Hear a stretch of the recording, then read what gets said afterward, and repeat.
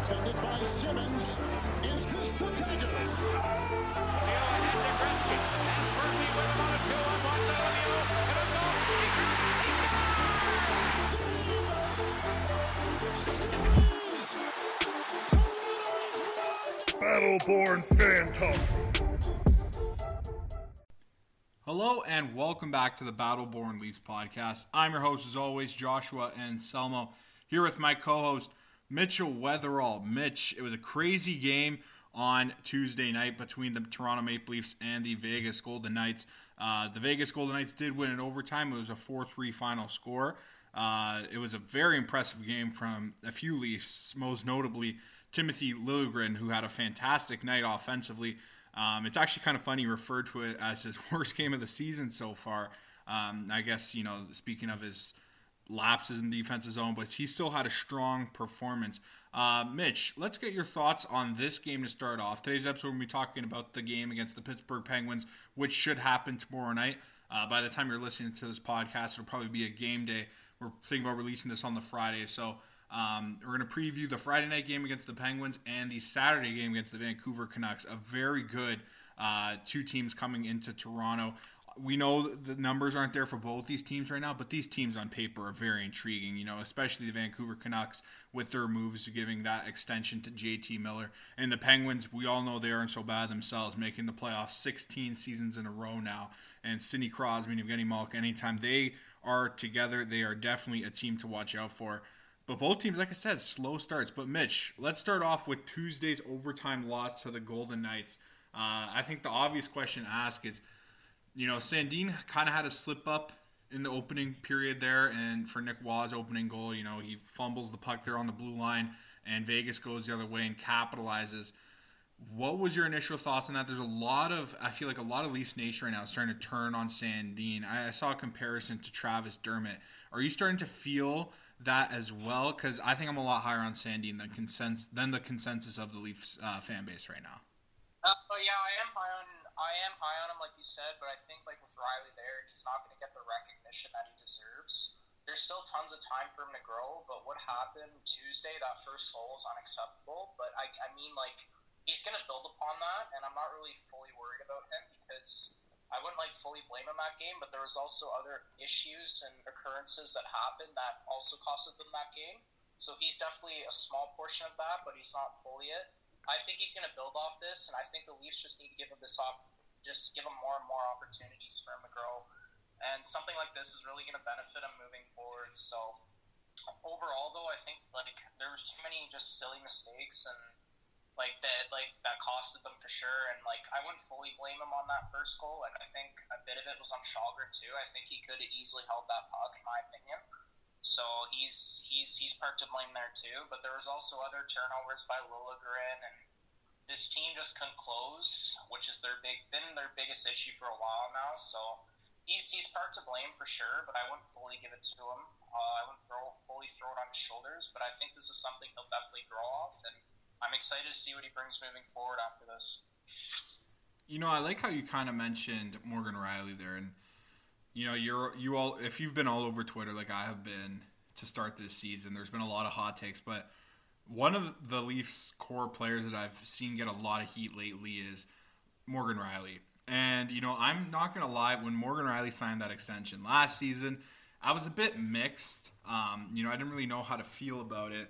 Obviously, the cap hit, I feel like you got him at a bargain. I think if he hit the open market, he might have gone 8 to 9 in that area. I know there was some takes that he might have got $10 million from, some teams out west, but I think you got him at a reasonable price. The only problem is he's so dominant and one-sided in his play to the offensive zone that, I'm starting to get a bit frustrated when you look at teams in the histories, the most recent years of Stanley Cup champions. And, last season, of course, the Colorado Avalanche had Cale Makar. You go down the list, there's tons of teams, right? St. Louis had Pietrangelo. The Penguins had Chris Letang, although, in 2017, that was Justin Schultz and I guess more of a committee kind of defense core. So if you want to look at an outlier maybe there, because the Washington Capitals, when they won that year, they had John Carlson and obviously Hedman for Tampa's back-to-back as well. And one thing I'm starting to get frustrated with Rielly is, we have championship aspirations here in Toronto, and obviously, the first round's the most talked about thing, but I'm starting to get frustrated in terms of Morgan Rielly's play in both ends of the ice. And I find in the offensive zone, he's reluctant to shoot. Sometimes he'll pass up that grade A shooting opportunity, and he'll look to force a pass, which is, most times led to a turnover this season. And in the defensive zone, he's really lost. And if this is going to be your number one guy for a team that's trying to win a Stanley Cup and not just one, you have a young core here. You should be looking at potential dynasties when you have the talent you do in Austin Matthews, Mitch Marner, William Nylander, and John Tavares. And I just feel like we're not getting that out of him. And, I watched Tampa the other night, and Hedman's been battling an injury. But still, when he's playing, this guy is a brick wall. He can play on offense. He's just as good as a shutdown defenseman. And, I get that's not Morgan Rielly's game, and this is a Leaf team that's going to have to look to kind of win with a committee of a defensive core. But right now, I'm really not seeing it out of Morgan Rielly. Like, do you feel what I'm saying right now? Yeah, no, I totally get it. He's a very one-sided defenseman. But again, they got his deal at a bargain, so I can't really complain. They're not overpaying him. I wouldn't say they're underpaying him either. He would have got a lot of money in the open market, but you kind of could say he took a team-friendly deal here and wanted to stay in Toronto, which was good. So he's a defenseman that doesn't wow me. Like Cale Makar, John Carlson, even Chris Letang, Pietrangelo, during those cup runs, they all wowed me. Rielly doesn't wow me. Rielly I just see as a good defenseman. Both offense and defense. I'm talking as a whole. But those guys just wow me, and I just don't see that. I just don't see it out of him. And if you want a go-to guy like he is, he's got to be able to play it all. And don't get me wrong, the Leafs have had their defensive issues along for a while, but he's been part of the reason to it too. He has his lazy moments and his costly turnovers too. So I wouldn't fully blame guys like Hall all the time, and even Brody with some turnovers. But Rielly's had some bad defensive plays too. Don't get me wrong, and they claim the lead guy. So at least they got his contract out a bargain. It's not nothing too high, nothing too low either, which was nice. It's at that medium value. So again, would I trade Rielly? I don't think I'd trade Rielly. He's kind of set in stone there to go-to guy, but I would definitely. I don't even think you could trade him. Sorry to interrupt you, but that cap hit right now for a pure fire offensive defenseman that doesn't come with a lot of, I guess, I don't even know how to describe it, but an offensive defenseman that doesn't really like to use his shot and doesn't have his shot as a strength.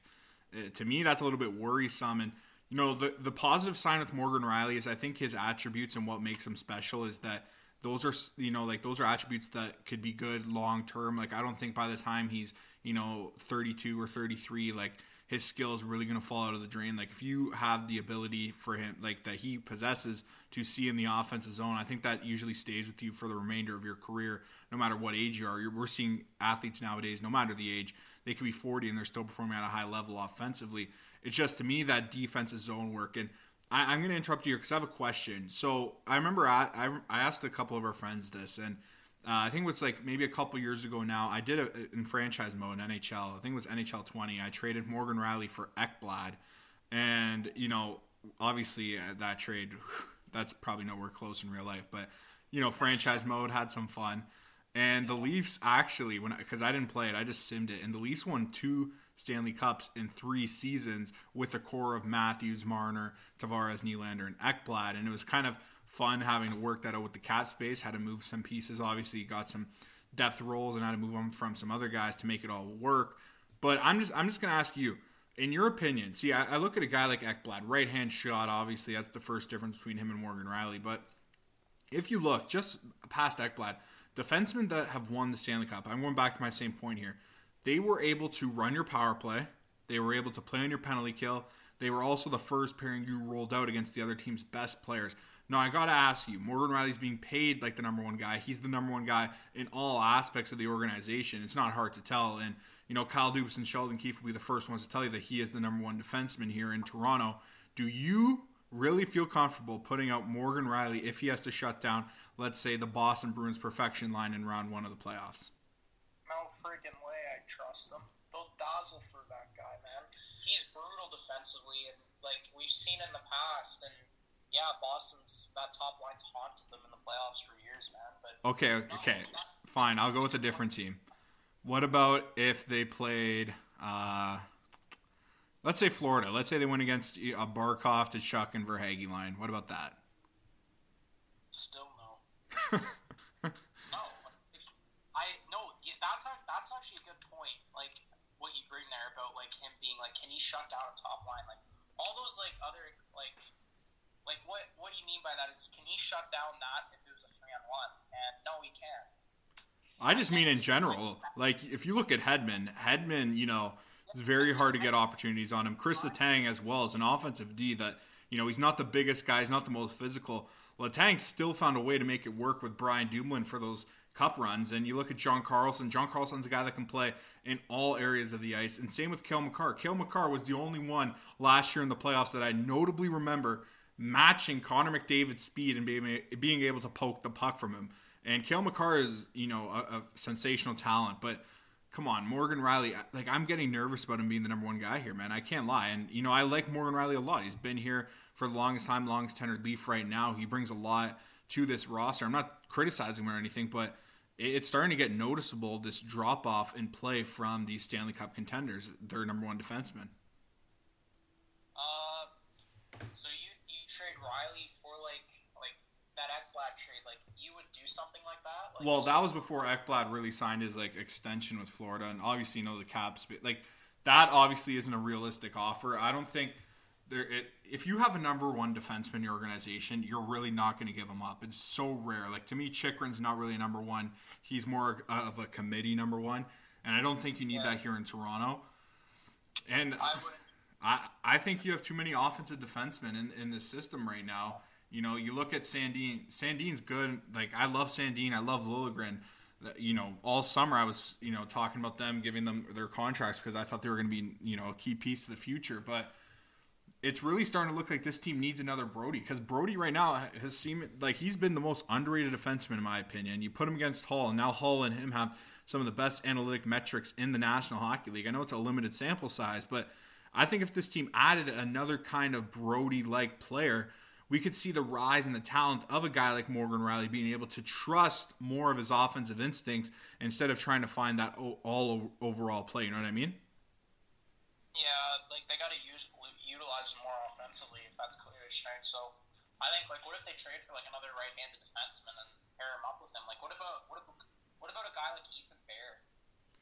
Well, remember Elliot Friedman talked about Ethan Bear, and he said the Leafs did have interest, but they didn't want to send the pick over or something to take his cap hit. And now that he's in Vancouver now, I'm wondering if there's maybe another guy out there. There's a lot of talk about the Winnipeg guys like DeMello and stuff, but what about St. Louis? Bertuzzo kind of intrigues me. If they could swing Parayko, I would love that. But Connor Murphy is the guy that I have highlighted, and even Mayfield too, if you could kind of pry him away from Lou. But just Murphy's ability to really play that physical kind of style. He's not bad at moving the puck. He's not known for his offensive instincts, but he's certainly a guy that can hold some of your opponents in check. And I think that's the qualities this blue line lacks here in Toronto. And if you could find a way to get Connor Murphy, I think I'm going to pull the trigger. Would you like that?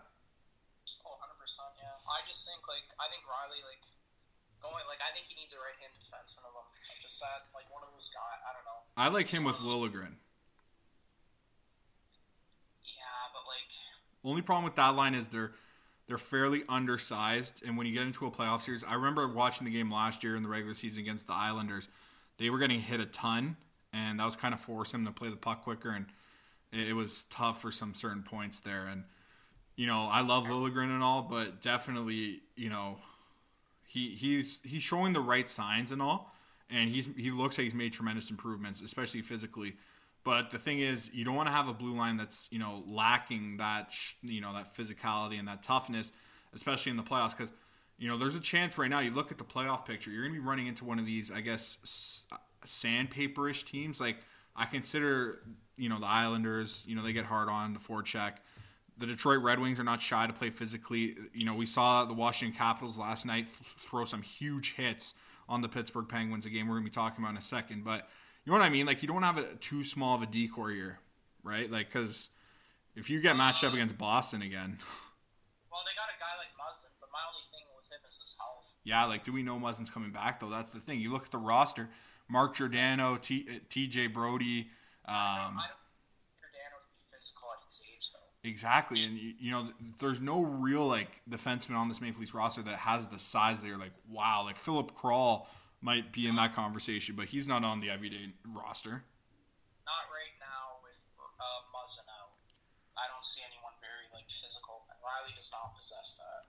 The closest guy I could see is maybe Brody. That's it. There is a name that I've been watching a couple games out in Seattle, and that's Will Borgen. And right-hand shot, he's got some good size. He does make some errors. A little bit better offensively than, I guess, your average third-pairing defenseman. But right-hand shot, he's in the last year of his deal, making $900,000. I think that, this was a guy that I had highlighted last year. Same with Ilya Lyubushkin to kind of get Borgen before he really broke out in Seattle. They got him the expansion draft. They sent him.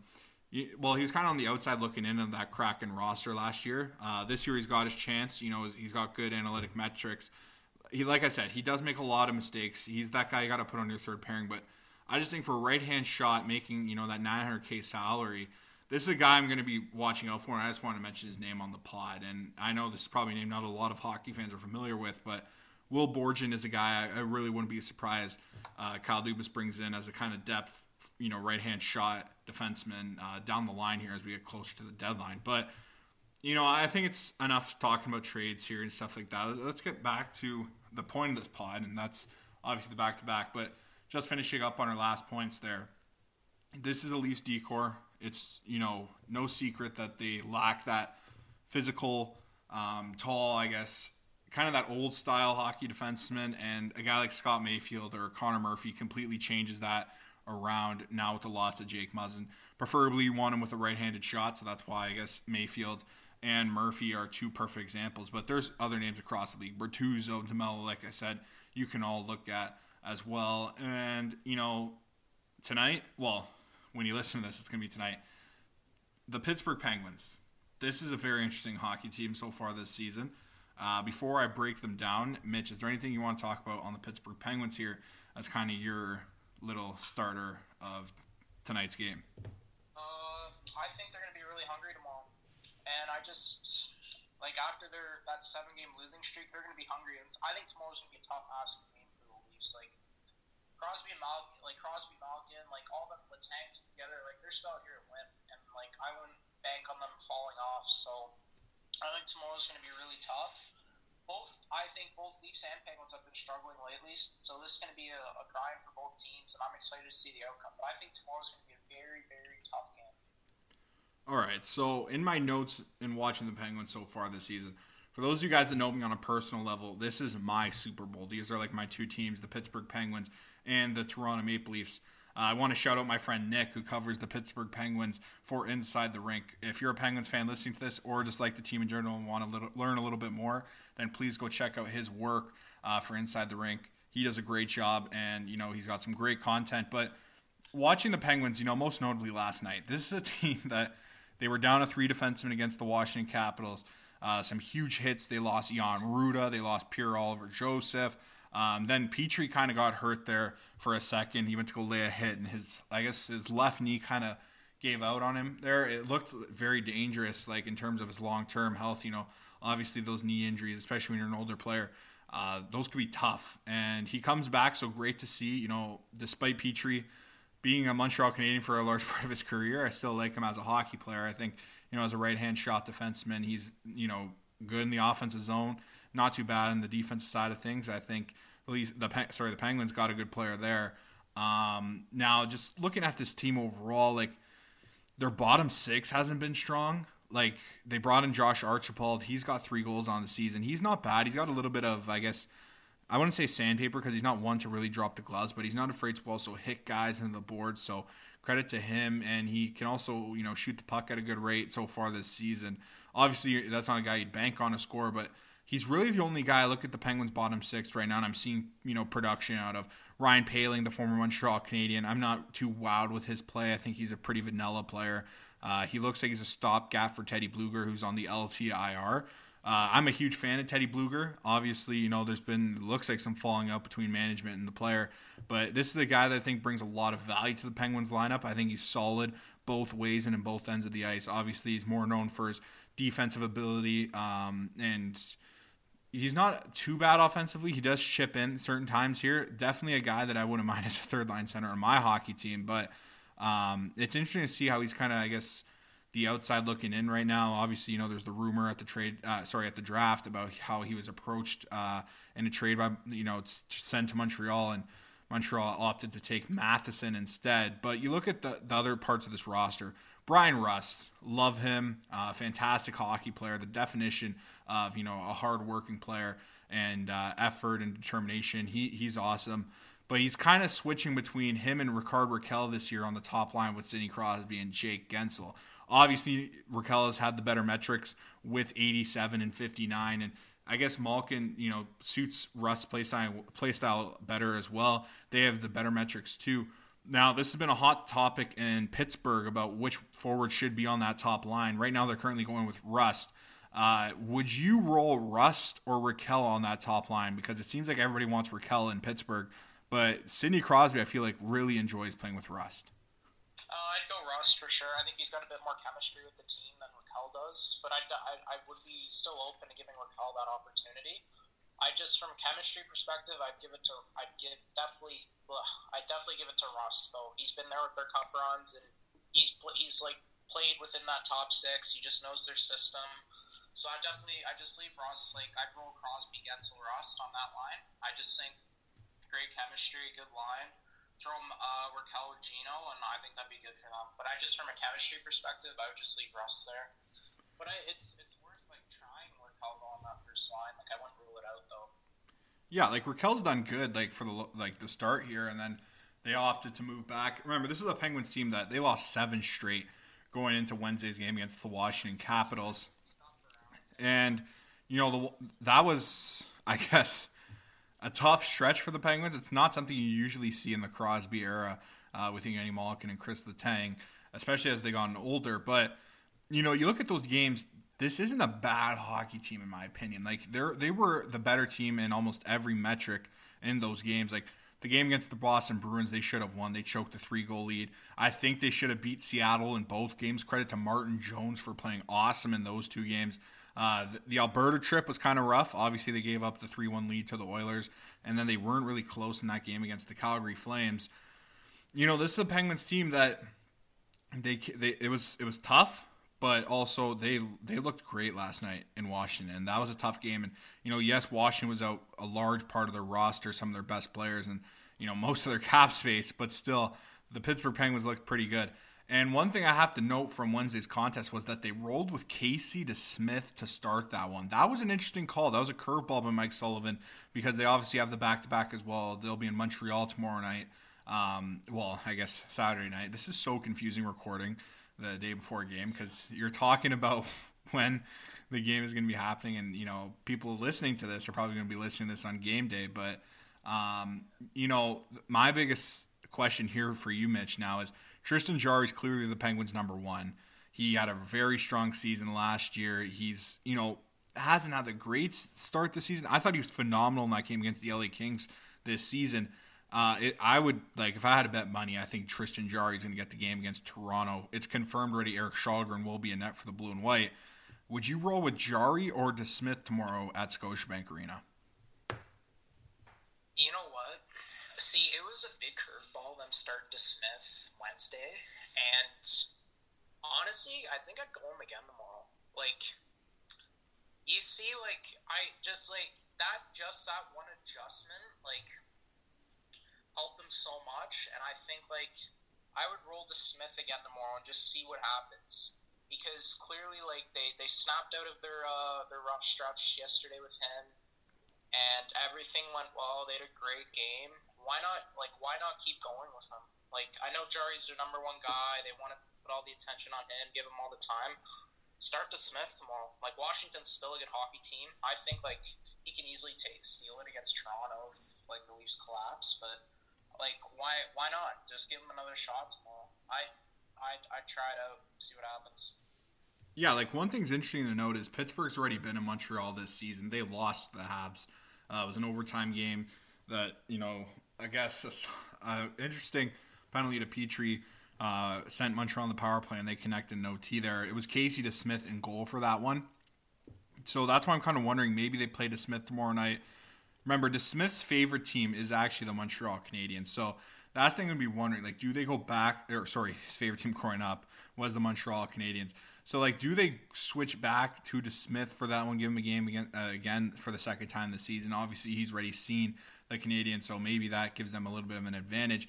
But one thing about Tristan Jarry, and I got to give him credit, is, the second time these two teams met in Toronto last season, it wasn't so good for the Penguins, and Tristan Jarry did not have a good night.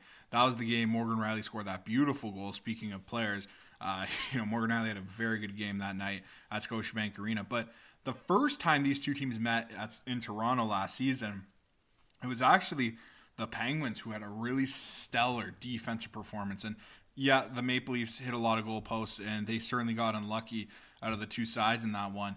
But Tristan Jarry was a rock, and that was when the Penguins were coming off a bit of a tough stretch, and that was a play style that you're not too familiar with this Penguins roster. They have Crosby, and last year they were still without Malkin and some other pieces when this game happened, but it was a really strong defensive game, and they really shut down the Toronto Maple Leafs. And then the second game, it was the complete opposite. The Leafs came out flying. Austin Matthews, I'm pretty sure, had a great night as well in that one. So I'm starting to wonder, maybe Jarry gets that opportunity again, because if the Penguins play like they did in that first game last season, that very low event hockey, and remember, that's when they had Teddy Bluger. Teddy Bluger, I thought, had a phenomenal game that night in Toronto where they won 2-0. But it's going to be interesting because I don't feel like this Penguins team is so different from where it's been, seasons prior. Obviously, they moved on from John Marino, who was a guy that was kind of one of that staples of the decor for the last couple of seasons there. Dumoulin. Now, I'm going to highlight Dumoulin here. Dumoulin has not been the same player the last year and a half-ish, maybe a little bit further than that. Dumoulin's had some rough outings so far to end last season, and it's gotten bad this season as well. I think he's been on for, last time I checked, it was like 19 of 20-something goals the Penguins have given up this year, where, that's insane, especially for a guy like Dumoulin, who was known as, the Penguins' best shutdown guy on those back-to-back championships. He was, huge on that top pairing with Chris Letang, and allowed Chris Letang to play at, the highest level that I don't think even some of the biggest Penguins fans could have predicted. But, Dumoulin's kind of really regressed, and I guess, he's a warrior, right? He's been through a lot of injuries. His mobility looks like it's taken a hit after, I think he had a serious ankle injury. What was it, last season or the season prior? And, he and Letang didn't really have that mix this year. He had a better night in Washington last night, pairing with Jan Ruda. I think they were the third pairing in that game. Obviously, he was one of the three Penguins defensemen that were able to stay healthy, so he got a pretty good amount of action in Washington. Now, I got to ask you, when you look at this Penguins roster, from the Leafs perspective, where are you looking to capitalize? From the Leafs perspective, how am I going to capitalize on the Penguins? Yeah, where's a player or something you notice about this Penguins team that you really think that the Leafs should look at and exploit? Well, I think, you said, Dumoulin and Letang, they haven't had that connection this year, so I'd definitely, try to take advantage of that. But, the thing, the Penguins and Leafs, they're both two different teams. I find the Penguins are a bit older now, so, if the Leafs can beat them with speed, that'd be good. But again, I definitely try to capitalize on the speed game for sure. The Leafs got to play fast, and they got to watch those turnovers too. That's going to kill them too, because the Penguins are going to be another team that will come out quick on them. Yeah, no, and the one thing with the Penguins is you look at their team, yes, it's obviously older. I think it's the oldest team in hockey, or was coming into the season. But one thing about them is they don't lack speed, right? And, the last point we're going to make here about the Penguins in this matchup tomorrow night is Kasperi Kapanen. And Kasperi Kapanen has had a rough stretch with the Penguins after his first year, after being traded from the Maple Leafs. That year where they went to go play the Islanders in the playoffs, I thought he had a good season. I liked what I saw out of him. I really thought last year, with how many injuries the Penguins were battling, he would have had a nice season, especially to start the year with, the opportunity. But it was actually Evan Rodriguez who took, really his opportunity and ran with it. Had a very nice season for Evan Rodriguez last year. But, coming into this year, Kapanen is still not producing, and he has 1 goal, I think, through 12 games or something. He ended up getting a healthy scratch against the Washington Capitals, and they win. So they snapped the streak. Are we going to see him tomorrow night? Maybe Philip Hollander got the call for the Pittsburgh Penguins to play on Wednesday against the Capitals. He looked pretty good, had a couple huge plays defensively, had a huge block to start, I think it was in the opening period there, which really got the Penguins' juices going. Now, it's going to be hard to see Kapanen, jump back into the lineup, but do you think Sully puts Kasperi back in the lineup, given that this is the team that, traded Kapanen to the team, and that the Penguins did give up a lot for him, and that's a lot of money to be sitting in the press box?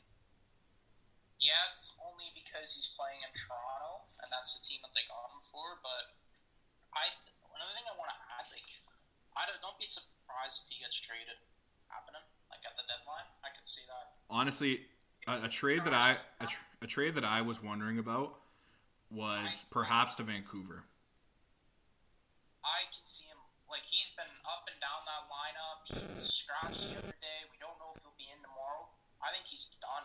And he hasn't been, like, Toronto Kapanen, like, I really liked because he was, like, fast, gritty, like really fast player. He's slowed down a lot since he's got traded to Pittsburgh, and he is getting older a bit too, but he's slowing down a bit. He doesn't have that gritty phase in him anymore.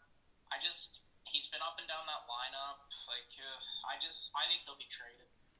Yeah, see, like, his speed's not an issue for me. I still think he's probably the fastest forward on this Penguins team, but, like, it's tough. Like, he was a good penalty killer for the Maple Leafs, but now he hasn't really gotten that shot with Pittsburgh. He started to get a little bit this year, but, like, you're not seeing what they paid for at all.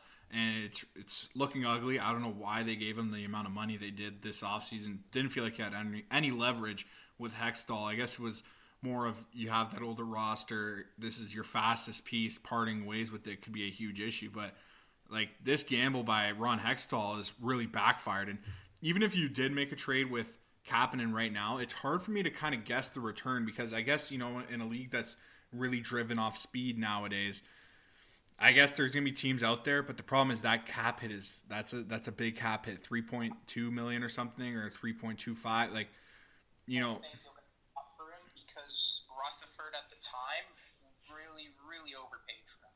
And I don't you can probably get a third or fourth round pick for him, but Rutherford really, really overpaid for him. So don't think they're getting anything ridiculous. Plus his cap hit's terrible too. They'll get nothing for him. And if they're not going to keep him in the lineup, then I would just trade him. Just get something for him. Just get rid of his cap, sign someone, just do something, because it's not worth having his money just sit there for what everything they gave up for him. I think they gave up a first round pick, from what I'm not mistaken. He's not a first round pick player right now. I would never give up a first round pick for him. Even if I was trying to acquire him from Toronto that 1 year, yeah, that was a bad trade right when it was announced. Like, that value Pittsburgh gave up was quite significant.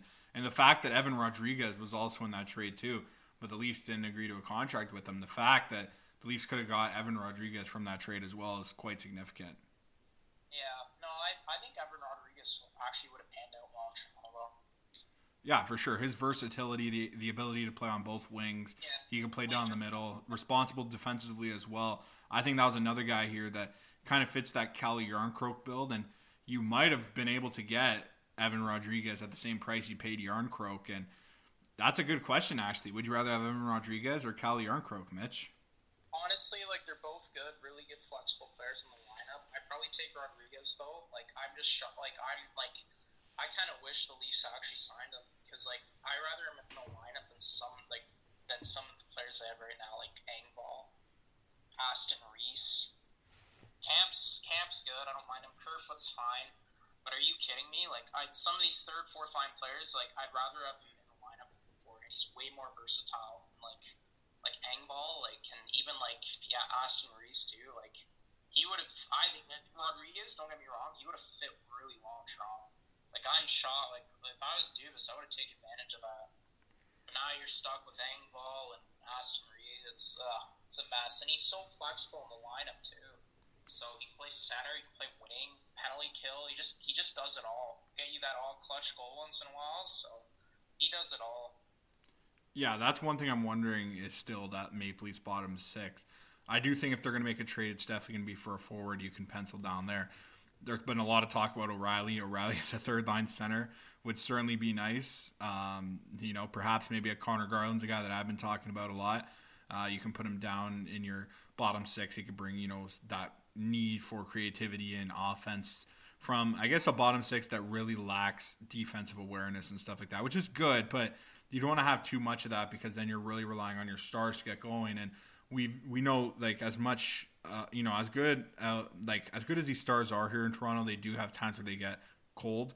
We see it in the playoffs sometimes, and usually that's when, I guess, depth scoring comes in most in handy. And in the playoffs, it doesn't matter. Your fourth line's got to get you a goal in certain points. You got to get comfortable with the uncomfortable in the postseason. Right now, this Maple Leafs team, I think, needs a stronger bottom 6. But let's get to the Vancouver game now, which is going to be on Saturday.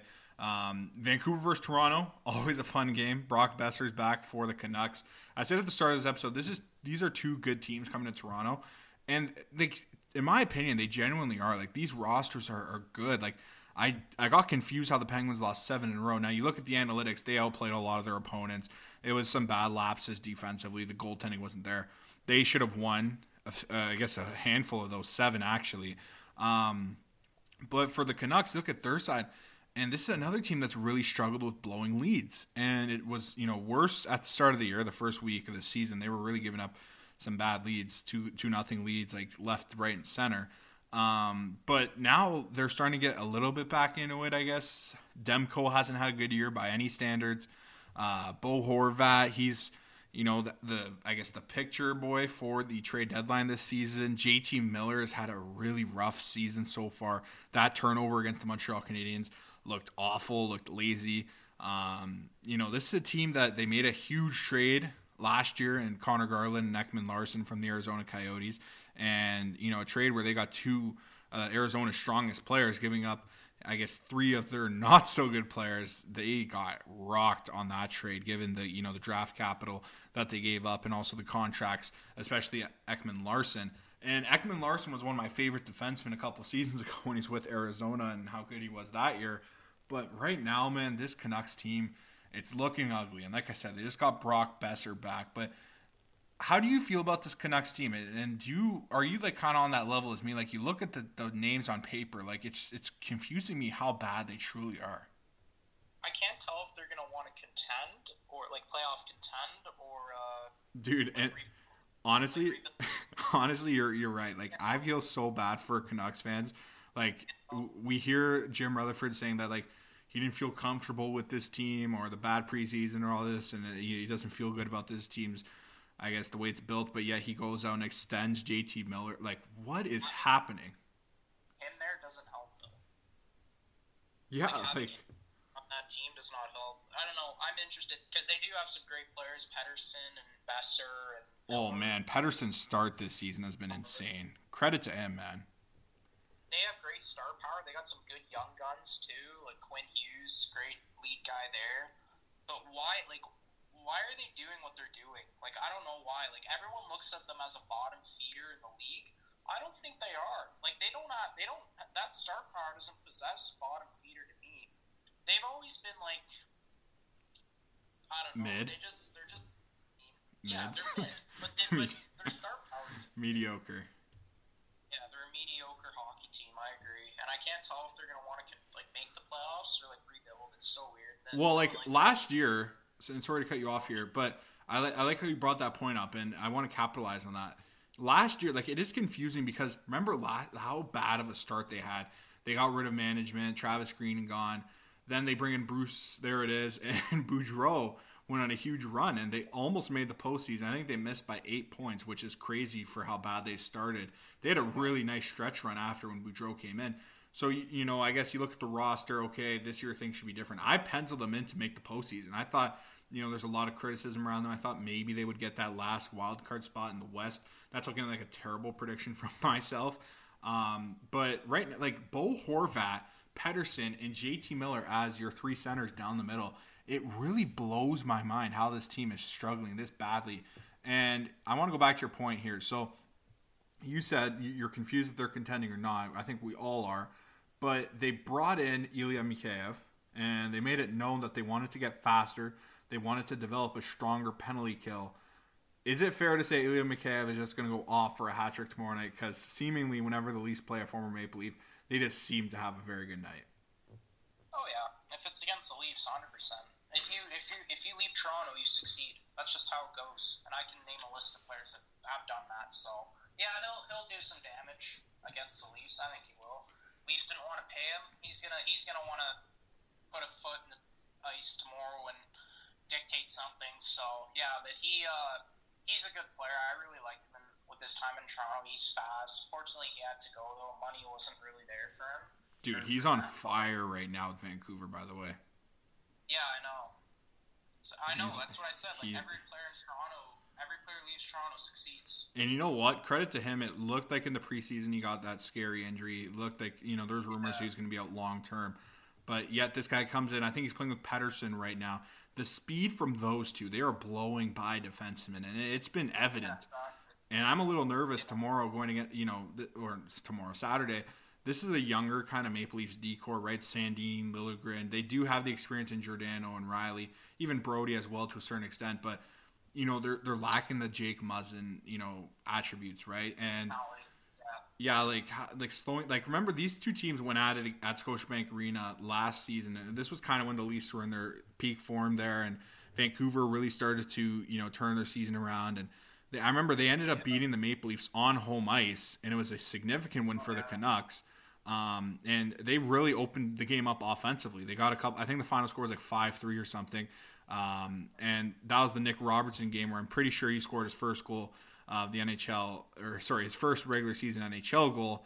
And I remember watching that game, how good Demko was. And Demko last season was a monster, and this season he's had a slow start. Now, are you worried about Thatcher Demko and his play? But because you look at social media, they're all burning in flames, Demko, all this. But to me, coming into the season, he was a top 10 goalie, and I'm not worried at all with his play. He still is a top 10 goalie in the league. Maybe not right now, but I would put him in my top 10 easily. That guy's a fantastic goalie, and I still don't get how they're struggling with him in net either. I know, right? I would take him on the Leafs any day, but I don't know how they're struggling with him in net. He's really good goalie. Credit to their backup too. Spencer Murren's had some good games too. Credit to him. Yeah, he's not talked about enough. Yeah, I know. The Leafs have been rolling with Samsonov and now Shalgren. But I take, and they're struggling with Demko. Oh, hold on. I have to cut you off again. That was a good point you just brought up there with the goaltenders, because it looks like Matt Murray might actually start this game for the Leafs. Oh, really? Yeah, this morning at practice, there was a video of him in the session, and he was making a couple good saves. His glove, he actually made a glove save. I had to rewind. I was actually quite surprised. Let me say this about Murray. Go ahead. He had a good first game in Toronto. First good season. First the home opener. I think the game against Montreal. He had a great game. You think so?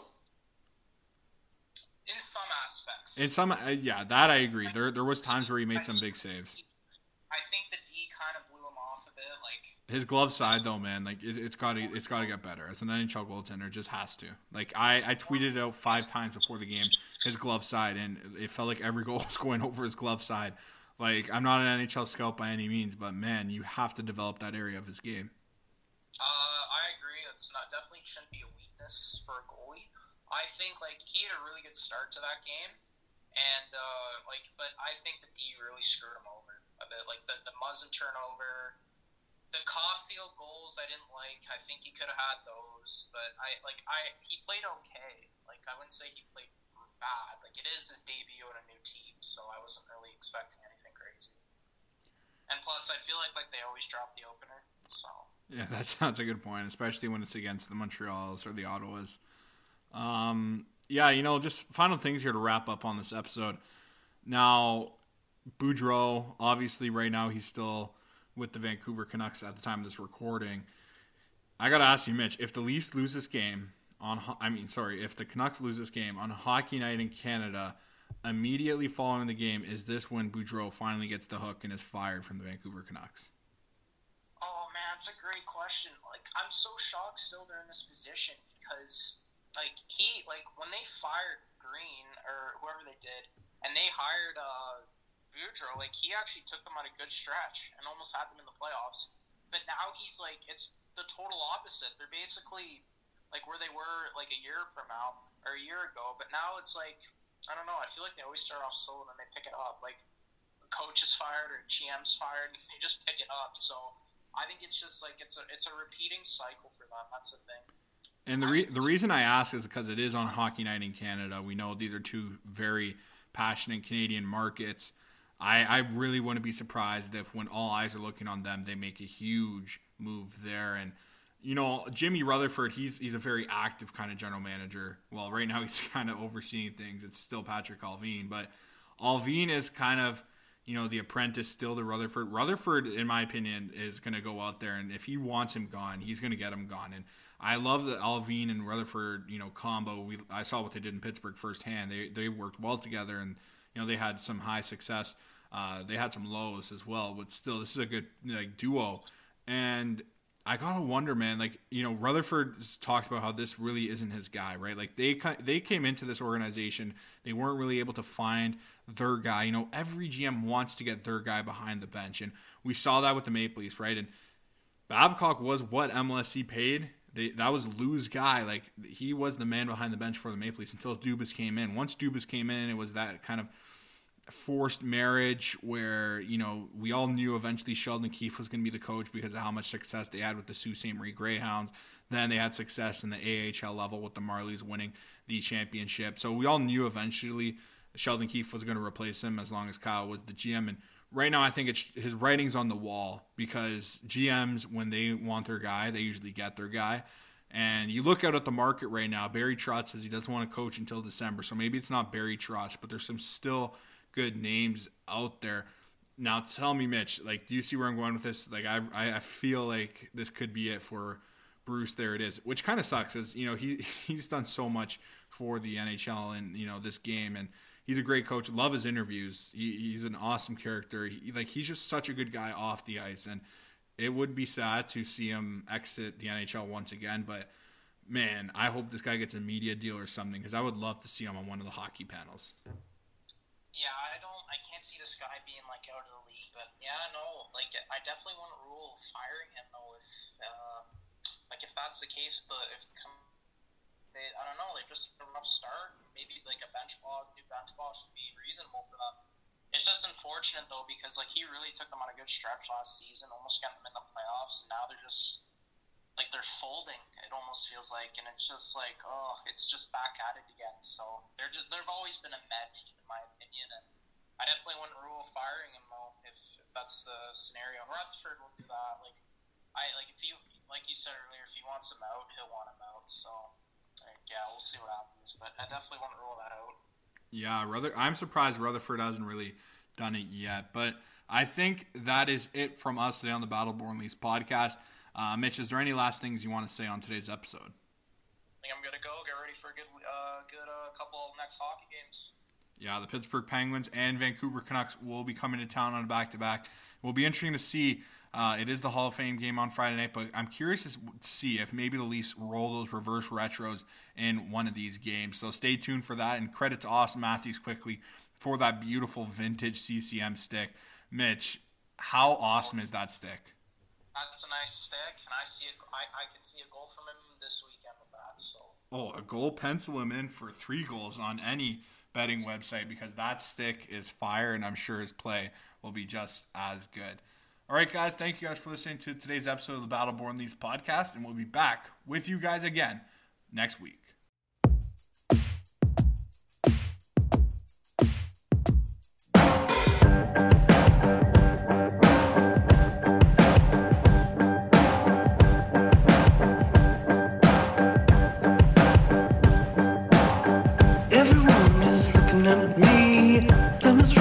Down by 3. Look inside yourself, what do you see? The pain is in your mind, no, nothing stops me. Everyone is looking at me. Heart is pounding and we're down by 3. Look inside yourself, I know what I see. Do you have the guts to